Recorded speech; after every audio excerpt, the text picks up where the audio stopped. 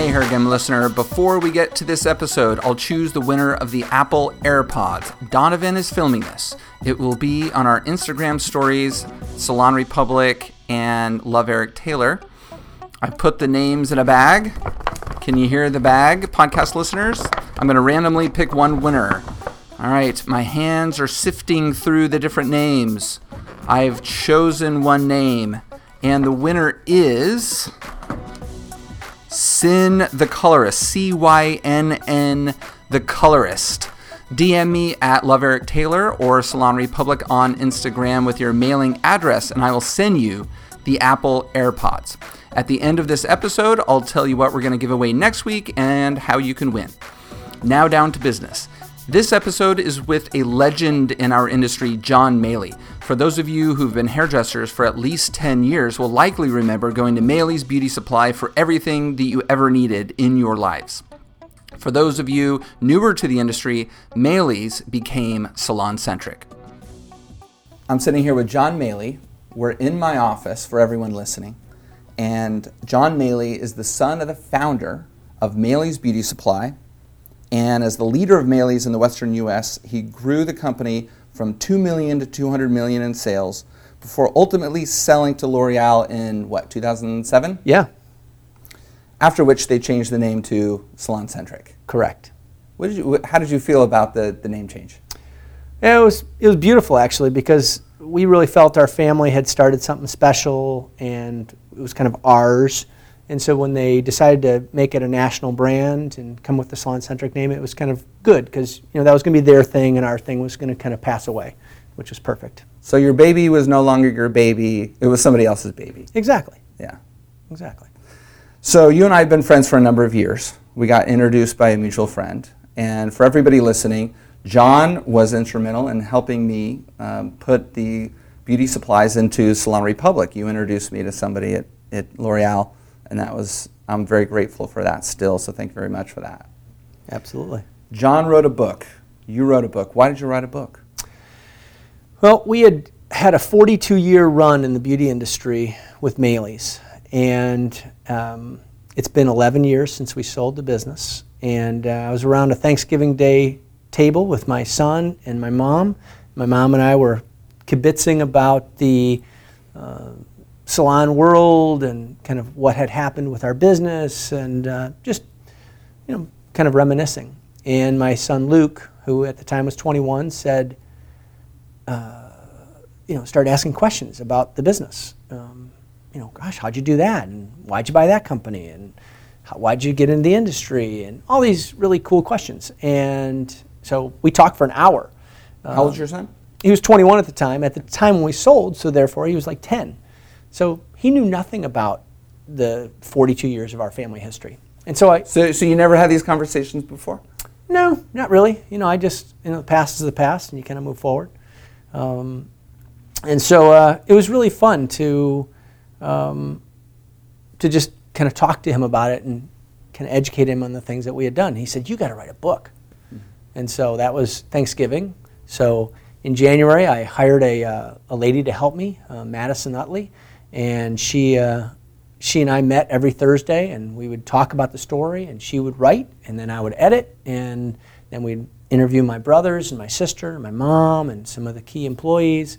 And over the next 9 months, we put together the book. Did you have a structure? Did you head into the process with a structure in place? We were just telling the story, so we just kind of got the story on paper, and then it was a matter of kind of figuring out how to make it interesting. And one thing that when we were going into it, the interesting thing about it is that we looked at the kind of the world at large, like, okay, what salon industry history is out there? Can I go to the library and just pick up a book on kind of what happened from the 50s till today in the salon industry, and how did where did Vidal Sassoon come in, and how did Paul Mitchell come in, and who's Jerry Redding, and all that sort of thing. And there's literally nothing out there. Nothing. There's a Vidal Sassoon book, and there's a Paul Mitchell book. I think about this all the time, by the way. We're going to do an episode soon, actually, based on the fact that there's so little history. We're all worried about the trends, now, and the trends going forward for the next year and what we're going to do with our clients. but everything in the past has just kind of vanished. Yep, that's very true. And so so it was important to me to tell the story of the industry as much as it was to tell our story of our family. So I kind of tried to weave the industry, because the industry, in the 50s, the only thing sold in hair salons in the 50s was hairspray and hair nets, because women went to the salon every week and got their hair done, and that was it, until Vidal Sassoon changed the world.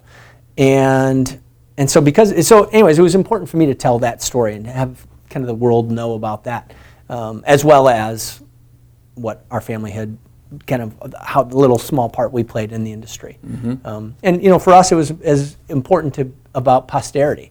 Mm-hmm. Like, I've got grandkids, and we have this really great life because of this wonderful industry we served for all those years. And so it'd be nice for them to know how it all happened. Okay, so where can people get the book?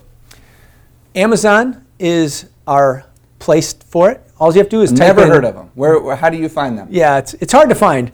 Amazon.com.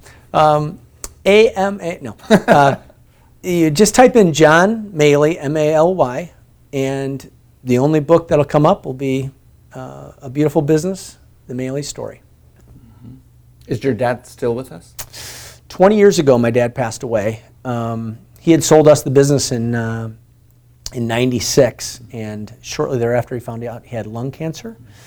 And 2 years later, he passed away. And so this, it's 2018 when this book came out. And so on the anniversary of his 20-year death, we put the book out. Oh, wow. So that's powerful. Yeah. He started the business originally Yep. in the Midwest, correct? Yeah, Grand Rapids, Michigan. How did he get into the business? Yeah, it's a great story. So he was an athlete in high school, but he started dating my mom, and he said, I just need to start making money. I need to start thinking about my future. So he quit sports, and he was sitting at the bus stop waiting to go home, and the gentleman that was at the bus stop, he and my dad got to talking, and it was a guy named Mr. Kennedy. Mr. Kennedy hired him to work in his warehouse. And Mr. Kennedy and my dad became friends, and my dad became a good worker in his warehouse. And over time, my dad got married to my mom. Literally graduated high school in June, got married in September to my mom. 9 months later, my brother Mike was born. 11 months later, my brother Rick was born. So my dad had to make money. So my dad was working at this business in his warehouse, and then he offered him a sales position. And the first day he started was the launch of a new product called Miss Clairol hair color. Wow. And so my dad learned how to put on hair color. And so he learned it backward and forward, and he would go out and teach his stylist how to put on this new thing called Miss Clairol, because hair color wasn't a real popular thing at the time. And he fell in love with the industry. He became one of the top salespeople for Miss Clairol in the country out of little tiny Grand Rapids, Michigan. And his career began in the beauty industry, and he fell in love with it. And then in the 60s, as you know, the world changed in a big way with Vidal Sassoon and with the Beatles. And so in that time, my dad had realized that Mr. Kennedy passed away, his son was taken over, and his son broke the promise that his dad had made, which was that he was going to allow my dad to become a partner in the business. So my dad quit on April 1st and went home to my mom, who had 5 kids at home, and said, honey, I quit my job. And she thought, is this an April Fool's joke? And he's like, no, honey, I think I can do it better. And so that's exactly what they did. They built this business from nothing. He bought a little tiny barber company, barber distributorship. It was a shelf full of products in a van. And he went out and sold to barbers. And his first thing he did is taught barbers how to do precision haircutting the Vidal Sassoon way. He brought people in to teach them, and education was the foundation of how we got started to help our barbers realize you have to do this thing called unisex hair salon, because it used to be barber shops and beauty shops, and neither the twain shall meet. So that was kind of our start. How long did he work for the Kennedy operation before he started his own? Yeah, it was 15 years. Okay, wow. Yeah. Patient man. Yep. He didn't see himself starting his own business. He thought he and Jerry Kennedy would make Kennedy's a great business, and that just wasn't to be. So his new path was going to be Malys. So then he started growing it from that van. Yep. Did he have a storefront? Did that come with the purchase of this? Nope. He moved after a year. He had a storefront. Moved into a larger location that had a storefront. And but this is back in the day when we were selling wigs and we were selling Hask and Jerris and all these products that no one's ever heard of. They were barber products, and so yeah, it was a different world back then.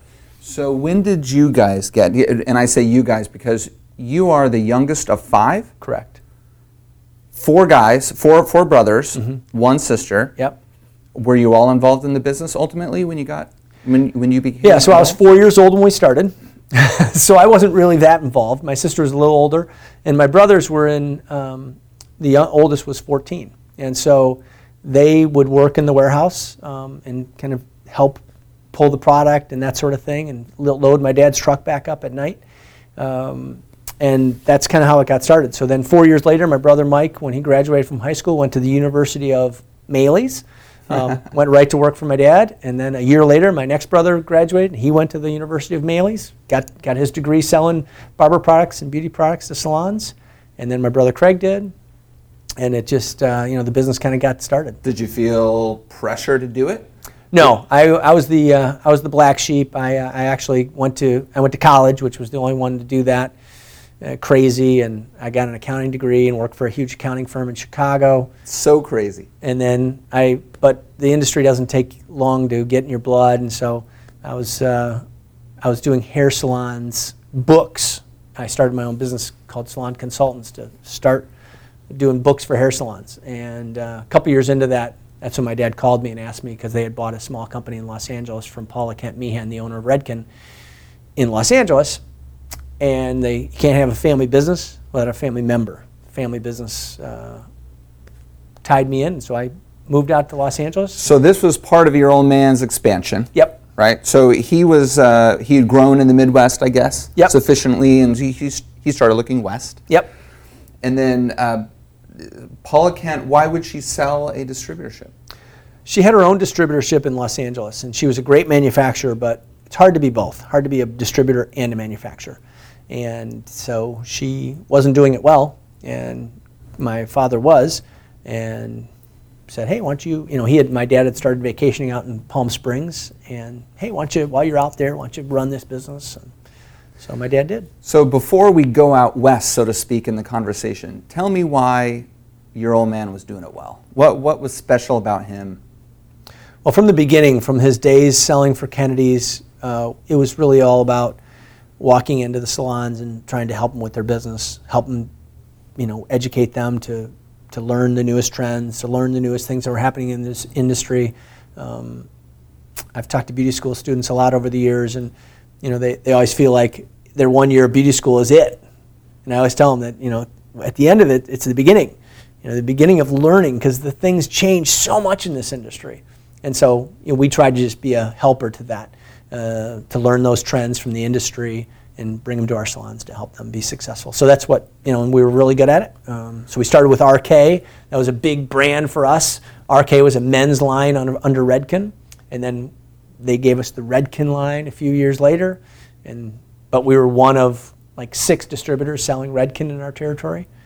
And then we got the big break when this guy named John Paul DeGioia and heard of him. Paul Mitchell came into town and asked us to be their distributor in Michigan and Indiana. So my brothers said yes, and my brother Rick moved down to Indiana and built a business for us down there, and brother Craig moved to Detroit and built a business for us there, and so they did really well. They had salespeople that cared about their customers and tried to educate them, and that's what got us going.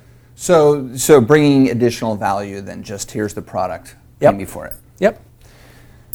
So in family businesses, the concern that I would always have, and I've never been in a family business necessarily, certainly not to the extent that you're talking about here, but what's to say that your brother is the best guy to be running the business in the East, Yep. right? Or your sister is the best person to be doing it in the South or whatever, Yep. right? And how do you manage for that? Like, what if one of your siblings just sucks? Mm-hmm. Yeah, that's a really classic dilemma. We were very fortunate that we all grew up in the business. We all had really hard work ethic. We all really understood the business. So thankfully, there was none of that for us. There was never ever, in our 42 years in business and our 20 years as partners and owning the business, we never had discussions about or arguments about how to run the business or what should be done. It was really more kind of like the tertiary things that weren't important. But I can't imagine how hard it would be to have to fire your son, which my dad did, or fire my brother to fire my sister, which my brother did, at different times in our industry, or in our different times in our history. So it wasn't all rosy. It wasn't all rosy. But you get through those things, and you do what you think is best for the business. So tell me about that. So your old man told your brother to fire your sister. No, my dad fired my brother. Your dad fired your brother. And then my brother, a couple years later, fired my sister. But he was already fired, so how could he fire the sister? He got back. He worked his way back into it. Okay. Yeah. Got it. And so why? Why did the old man fire the son? I think he just felt like he didn't have the same vigor that he had for the business, and he had kind of lost his gumption for it. And so my dad, ultimately fired him. But my brother loved the industry, was really very talented, and so he took a little bit of time to think about it, and he came back and kind of begged for his job back, and my dad didn't give it to him. He gave him a job in the warehouse, and my brother worked hard as you can work to to make the warehouse fantastic again, and then my dad eventually gave him the job back to run the business, and the rest is history. So that's an indication of why, all of the sons and daughters were good at managing, because they were held accountable. Yeah. A lot of parents have trouble holding their kids accountable, right? It's a great point. So, and then why did your sister get fired? Well, my brother was at a point when we had bought the company that he realized my sister was having babies, and she was probably more interested in raising her kids than she was running the business. And so I think he ultimately thought there was a conflict of interest there. Yeah, right. So I think ultimately it ended up good because, frankly, my sister was able to raise her kids. And, right. That's more important. Yeah, but it was a little sticky at the time. Right. Yeah, I can imagine. My gosh. I was going to ask, was it lucky or was it good parenting? But it sounds like it was really good parenting. Yeah. Yeah, but when I came to Los Angeles, though, I was thankful that I didn't have to deal with the dynamics of family, because there are family dynamics that go into any situation. Especially if you're on the day-to-day in the same office, right? Yeah. My brother got a divorce at one point. One of my brothers got a divorce during it. And so, that was a huge upset to the family.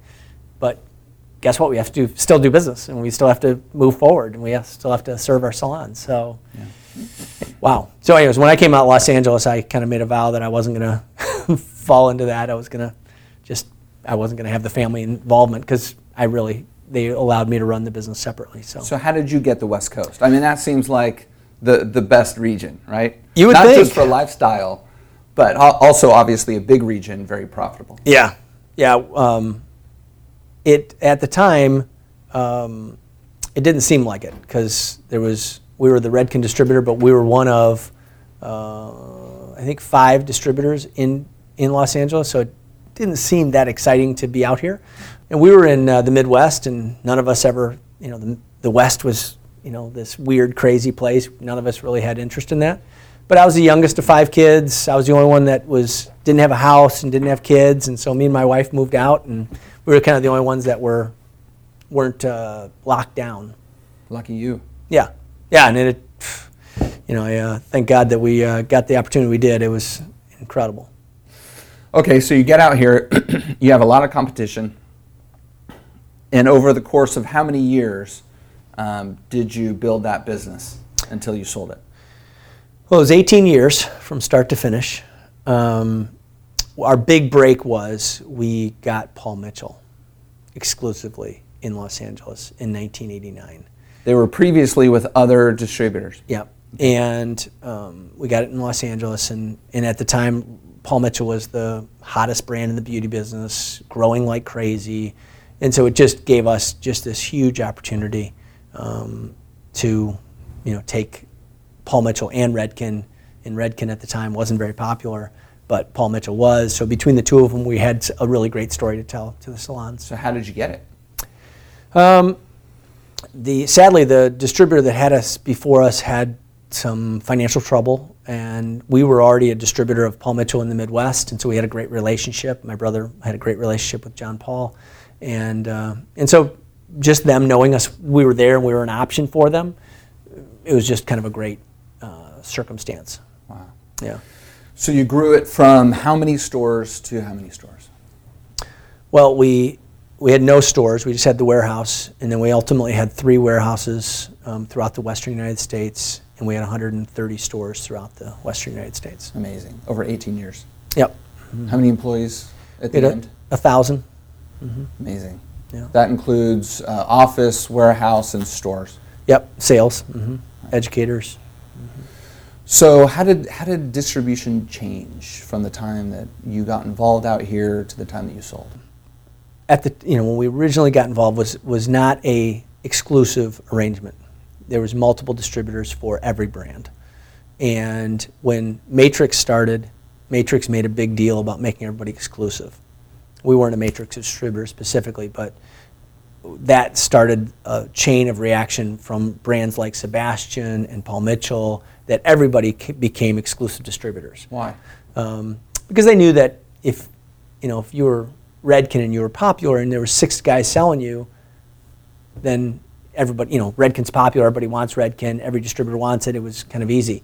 But they knew if you're a new guy breaking in, if you were Matrix breaking in, that salesperson, if he had 6 Matrix guys, why is he going to pick your brand versus somebody else? So Matrix made us, Arnie Miller made a great decision to say, we're going to stick with one distributor in every territory, and we're going to give them the brand exclusive. We're going to give you all of our resources to make this brand. You're our only guy.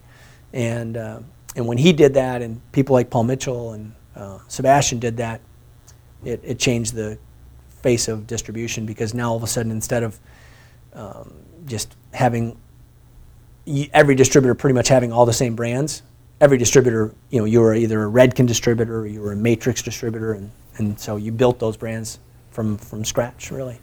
And then it seems like you would then become a little bit more of a partner, because you have all the incentive to grow that brand. Right, absolutely. Yeah,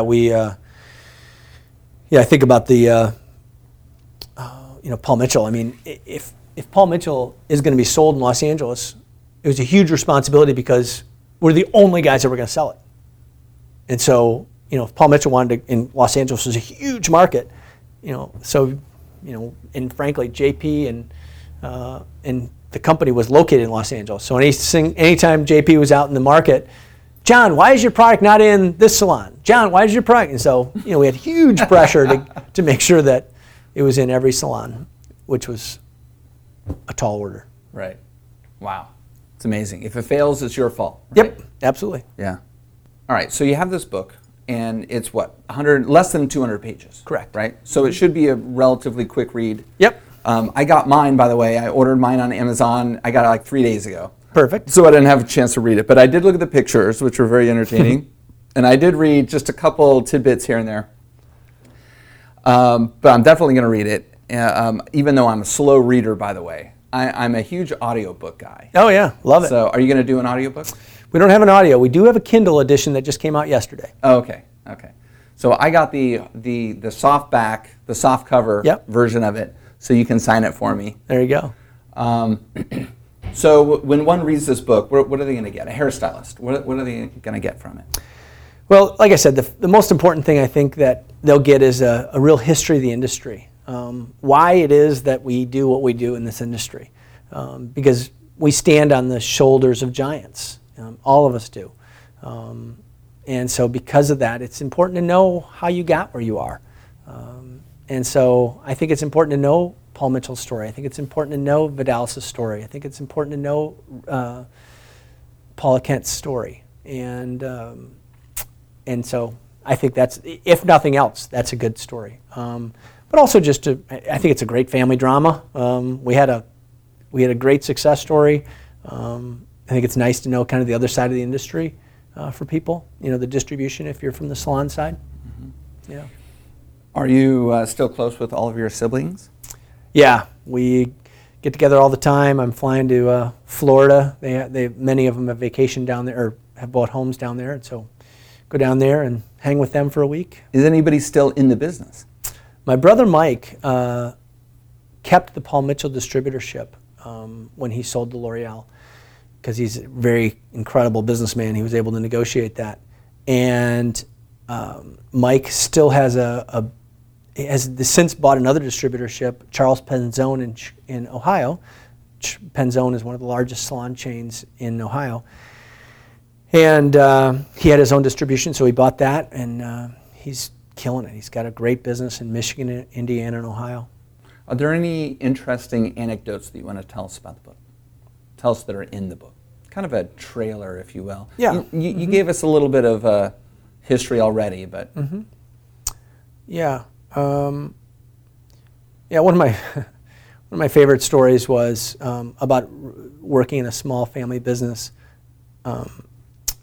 I grew up, in high school, I would load the trucks, and so I'd ride my bike over to the office. I had my own key. I'd go in the back, and the guys would get done with their orders at 6 o'clock, or their truck at 6 o'clock at night. I'd come in and I'd fill their order.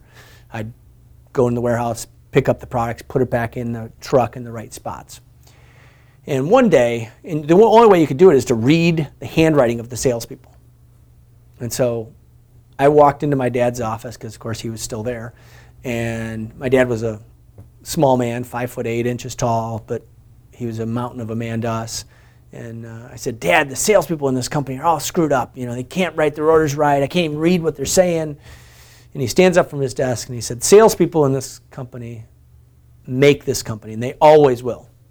So, tear in my eye, turn on my heels, go back out in the warehouse and continue filling the orders. It was one of those things that just kind of like, okay, I'm not going to do it my way. I'm going to do it his way. And he says salespeople are the most important thing. That'll be what'll be most important. It's not about me. Exactly. Why did you sell? It's 2006. I am planning a huge expansion into Texas. We're buying 4 different distributors. We've got it all aligned. And L'Oreal is our biggest supplier. They represent 40% of our business. And L'Oreal decides they want to, because L'Oreal owned Redken, they owned Matrix, and L'Oreal, of course, and we represented L'Oreal and Redken. Well, they had a little bit of a fight with BSG, Cosmoprof, and they decided they were going to make them Matrix, to give it to all the Redken distributors. And so all of a sudden, we got this huge gift of Matrix as a co-distributor. And so we're planning this expansion to Texas, and our biggest brand at the time, besides the L'Oreal brands, was Pureology. Pureology had become a $20 million brand to us. And the biggest reason we were buying this company in Texas to expand our business was for Pureology, because that was what we thought we could really grow. And there was a Paul Mitchell distributor there. Well, L'Oreal came to me and whispered in my ear and told me that they were buying Pureology. And so my expansion into Texas would be failed because they would keep it with their Redken distributor in Texas. Mm. And so good thing they told you. So it was nice of one of their lieutenants to whisper in my ear before I did that. And so Redken had come to me, L'Oreal had come to me and asked me to buy the business, and I told them no. And we're expanding this Texas thing, and then we find out about that. I tell my family about this, and all of them were ready to fight the good fight. We're going to stay in the distribution business. We want to stay at it. And then we found out that 70% of our business, once they owned Pureology, would be owned by L'Oreal. And so if at any point in time L'Oreal wanted to walk away from us and start up their own distribution, that we would basically be out of business. And so we all wisely decided that it was probably the right time to walk away. And L'Oreal was very generous with our family, and because it was us and one other distributor that they bought to get it started. So it was really a great opportunity. How much did you sell it for? Well, it was a nice multiple of profits. So they were willing to give us a really nice multiple. I knew you weren't going to tell me. Yeah. But I had to ask anyway. Of course, absolutely. It was bigger than a bread basket, and less than John Paul DeJoria has in his bank account. That's a big spread. That tells us nothing. At the time, a lot of the beauty, Woman's Wear Daily, and some of the other beauty publications put numbers in there about what it was sold for, and they were pretty accurate. Well, there you go. If you care, you can look back, everybody. What are the biggest lessons that you learned running Malys all those years? Well, I was the leader of the bus, and I used to always say I was the bus driver. And if you jumped on our bus, I could guarantee the ride was going to be a little bumpy. It was going to be a little crazy, but you're going to learn a ton when you're on our bus. And at some point, you're probably going to jump off the bus. And when you jump off the bus, you're going to go and do what you're going to do. And I just ask that whenever you leave our bus, that you continue to grow and continue to make the industry better. And so the thing I learned most was that, as the bus driver, you gotta be the one that's driving the bus. You can't. No one else is driving the bus. It's your. No one's telling you what to do every day. You got to figure it out. And it's the same with every single person, honestly, on the bus. Same thing with the hairstylists that are doing their own thing. My dad used to walk into hair salons early in his career, and he'd walk in, he'd say to the salon owner, "Hey, salon owner, how's business?" He'd say, "Oh, it's great, man, we're killing it." He says, "Okay." And the hairstylist, the salon owner, was busy as a bee doing hair. He'd walk in the back, and there was 4 hairstylists sitting around a card table complaining about how slow it was and how much they hated the owner. And so my dad would take that salon owner aside and say, "You know something? Your business is great, but their business isn't, and your job is to make their business great." And so, anyways, there's lots of stories like that you think about. It's your own personal responsibility, because all those hairstylists were working in a salon that could have allowed them to be busy. They had to get out there and pass out their card. They had to get out there and get an Instagram account and get followers. They'd have to, every place they're going, they'd have to talk about their industry. They have to do the things that it takes to build their business. They're the bus driver. Mm-hmm. One of the parts of the book that I did glance at before we started talking, you wrote that there would be a time that you could walk into a Malys, now SalonCentric, and they wouldn't know who you were. Tell us about that. Yeah, so when you sell your company and they change the name, a lot of hairstylists in in the Western United States and in the Midwest knew the Malys name because we sold a lot of products to a lot of salons and a lot of hairstylists, had a lot of relationships. But it's a young industry, and so young people come in and out, and so I just knew that at some point I'd walk into a SalonCentric store and I'd go to the cashier and ring up my product, and they'd be, "Oh, okay, Mr. Maly," and say nothing. Mr. Maly. Yeah, yeah, exactly. And so that happened to me about a year ago. It was pretty funny. Okay, so it took 10 years. Yeah. How'd you feel about that? It's a little, maybe that's the reason I wrote the book. Keep the name out there. Who knows? Yeah. Are you concerned about legacy? Like I said, I don't look back a lot. I'm very thankful that my brother stayed in the industry and is making a legacy, continuing the Maly name back there. But no, I'm not. I have other business pursuits that I'm pursuing. And how has distribution changed since you sold Malys? Well, it's a tough game. My brother would tell me it's a really much more difficult game because the two big guys, SalonCentric and Cosmoprof, dominate the industry so much. It's a harder time. Salons, even though they don't like diversion, even though they don't like some of the things that go on with some of the bigger brands, they're not as adept to go to those young independent brands as maybe they would like to, the independent distributors would like them to. And so it's a harder job because the big salons are oftentimes wrapped up with some of the big brands, bigger, controlled by Cosmoprof or SalonCentric. And when they've got, each one of them has 600 to 1,000 stores at every street corner. Pretty hard to compete with if you're a small independent distributor. All right, so what have you been doing since you sold? It's been 10 years. Yep. Yeah, I own a restaurant and a brewery in Santa Clarita. We're a local company called Wolf Creek. And so I stay involved with that, and I also own a safety distribution company. We have a website called Enviro Safety, very popular in the industrial safety industry. And so I run those two businesses, and I have a company in Boston as well that sells computer supplies, distribution company. And then I have 3 grandchildren that I get to run after as well. So it's fun. That's wild.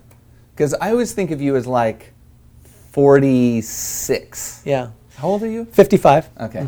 Yeah. Me and my wife have been married 31 years, and thankfully we got married kind of early, and so had kids early, and our kids had kids early, so we're starting to enjoy the fruits of our labor early. That's amazing. Talk about some of the biggest lessons that you've learned, and maybe the biggest lesson that you've learned about the beauty industry, specific to your experience with Malys. Yeah. Well, the reason that, because I've been in other industries now in a big way, and they're great and all that sort of thing, but there's nothing like the salon industry in that hairstylists, when they're 11 years old, are doing their mom's hair, they're doing their sister's hair, they're doing their neighbor's hair, they're doing their doll's hair. And when they grow up and they become a hairstylist professionally, they do it oftentimes not because they're interested in making a lot of money. They do it because they absolutely love making people look beautiful, and they love that craft. And so when you do business with people that is their passion, it's amazing because they love what they do. And so when you're sharing in that passion, when you're helping them share that passion with a new product or a new technique or a new business concept, it's a very attractive industry because of that. So what I've learned is that when you do business with people that love what they do, it just makes doing business really fun. So you don't get that with the security industry or whatever. Yeah, we're making people safe every day, but people don't necessarily always want to be safe. They didn't become safety experts when they were 11 years old. They wanted to make everybody safe in their neighborhood. That's very funny. And I love the way that you phrased all of that, because I definitely feel the same thing. And, I'm going on 18 years with Salon Republic, and we're just getting started. But I look forward to maybe when I'm 60 or 65 years old, and maybe I'm not running Salon Republic anymore. Am I going to be doing something else in another industry? I don't know. But one of the things that concerns me is that, am I going to like being with people in another industry who don't care as much about being in that industry? And the insurance industry gets kicked around as being one that nobody cares about, right? Maybe that's too extreme of an example, but it just seems like most other industries, people are just there out of kind of necessity. They've got to make a paycheck, so I guess I'll go be a X, right? Versus a calling almost that it seems like our industry is. Yeah, I agree. That's that'll be an interesting journey for you. There's something I'm kind of fascinated with that I'll throw out to you before we wrap things up. I hear a whole lot about, be who you are and be true to yourself and all this kind of stuff, and I feel like there's another side of that coin that is very, very important, has become, in my estimation, a little bit underrated. I'm all about be who you are and true to yourself. All of that's great, but it doesn't seem like adaptation is getting the attention that I think it deserves. Because I think one of the primary things in our lives that can contribute to being successful and happy is the ability to adapt. Tell me about any time in your career, personal or professional, when you've had to adapt, uncomfortably adapt in a situation? Well, leaving Malys, you have to adapt to what is life. I was 43 years old. What is life like now? Do I just retire and play golf and tennis all the time, or do I figure out a new purpose for my life? So I had to adapt and figure out what's next, and that's taken 11 years, right? I mean, it'll take the rest of my life to figure out where I'm going to adapt next. I've enjoyed the freedom of this adaptation. I read a book by the comic artist behind Dilbert, Scott Adams, and he talks about the greatest thing you can have in your life is freedom of time, because oftentimes we don't have that. Absolutely. We work a 9-to-5 job, and we work at, so we have 40 hours that are accounted for. And so I have this wonderful opportunity in my life now that I've been able to adapt to a life of less structure. Mm-hmm. And is that uncomfortable? And hold on, let's go back to what you were like at Malys, right up to the end. Were you a hard driving dude? Like up early, long hours, very regimented, high anxiety? No. Over time, I realized that I'm a Christian, and I realized that God is in control of all things, and so I realized that slowly but surely I had to take my hands off the wheel, because ultimately whatever I did was going to be controlled by others. And so I worked as hard as I could, but also, to me, my kids were important, so I was able to be the coach of their teams and go to their sporting events and that sort of thing. So that was important to me. So I always worked. I worked 40 hours a week, but I would make time for the other things in life too. So you're well balanced. Yeah. And that probably made the adaptation into post-Malys maybe a little bit easier, huh? Yeah, for sure. Absolutely. Yeah, I wasn't 7 a.m. to 9 p.m. every day type of guy. Yeah. Yeah. Very interesting. I mean, I started that way when I came out, but over time, like I said, I realized that wasn't a formula to win. Right. Did your dad expect that of his kids? No, I don't think he expected that craziness. He had told me at one time I'd made a pretty big mistake early in my career, and he had came out and he said, "John," he says, "you're a smart guy." He goes, I know that you're going to make mistakes. He said, "But I also know that you'll probably not make that same mistake again." And that was kind of the... Yeah. It's very important. Yeah. So what is at this point moving forward, what is your greatest hope personally for your life? My greatest hope for my life? I would hope that I could just continue to contribute to make the people that I work with enjoy the ride, enjoy the place they're at, enjoy the contribution that they get to make. And I get to, me and my wife mentor a lot of young couples, premarital couples, and so we're just involved with helping people. Mm-hmm. What a great thing. Yeah. Yeah, what a good idea. Yeah, I don't know many people who do that, but what an important thing to do. Mm-hmm. How'd you get into that? We had a young couple come to us and say, "Hey, can you do some premarital counseling for us before we get married?" And that was, I think we've done 8 couples since then. How much time do you spend with them? We get together with them once a week for 8 weeks. We fix them dinner and kind of talk to them about what's going to be like to be married. Very interesting. Yeah. I got a little Midwest in there when you said fixed dinner. I was about to ask you what was wrong with it. Now, I'm from Dallas, right? So my parents fixed dinner too. Oh, that's funny. Yeah, but when I moved out to California, cook dinner or I don't know. Make dinner. Make dinner. Oh, that's hilarious. Yeah. When I moved out to California, I said that one time. I said I'm going to fix lunch or whatever, and somebody who was from the West Coast said something akin to, "What's wrong with it?" Well, it reminds me of when I came to Los Angeles. I was from the Midwest, and every freeway that you were on in the Midwest was called an expressway. And so when I moved to Los Angeles, I started calling them all expressways. And everyone laughed at me because, John, you realize you're in Los Angeles and things aren't express out here. They don't move that fast. We call them freeways out here. Yeah. Okay, freeways. Yeah. And we call them the 405. Yes. And the 10. Yes. Whereas in Texas, it's not the 635. It's you're on 635. Right. Very funny. All right. So our audience is 99.999% hairstylists. So any last words for the hairdresser community? Well, I love these people because of what I said. They do what they do because they love the industry. They love helping people. They love making people feel beautiful. My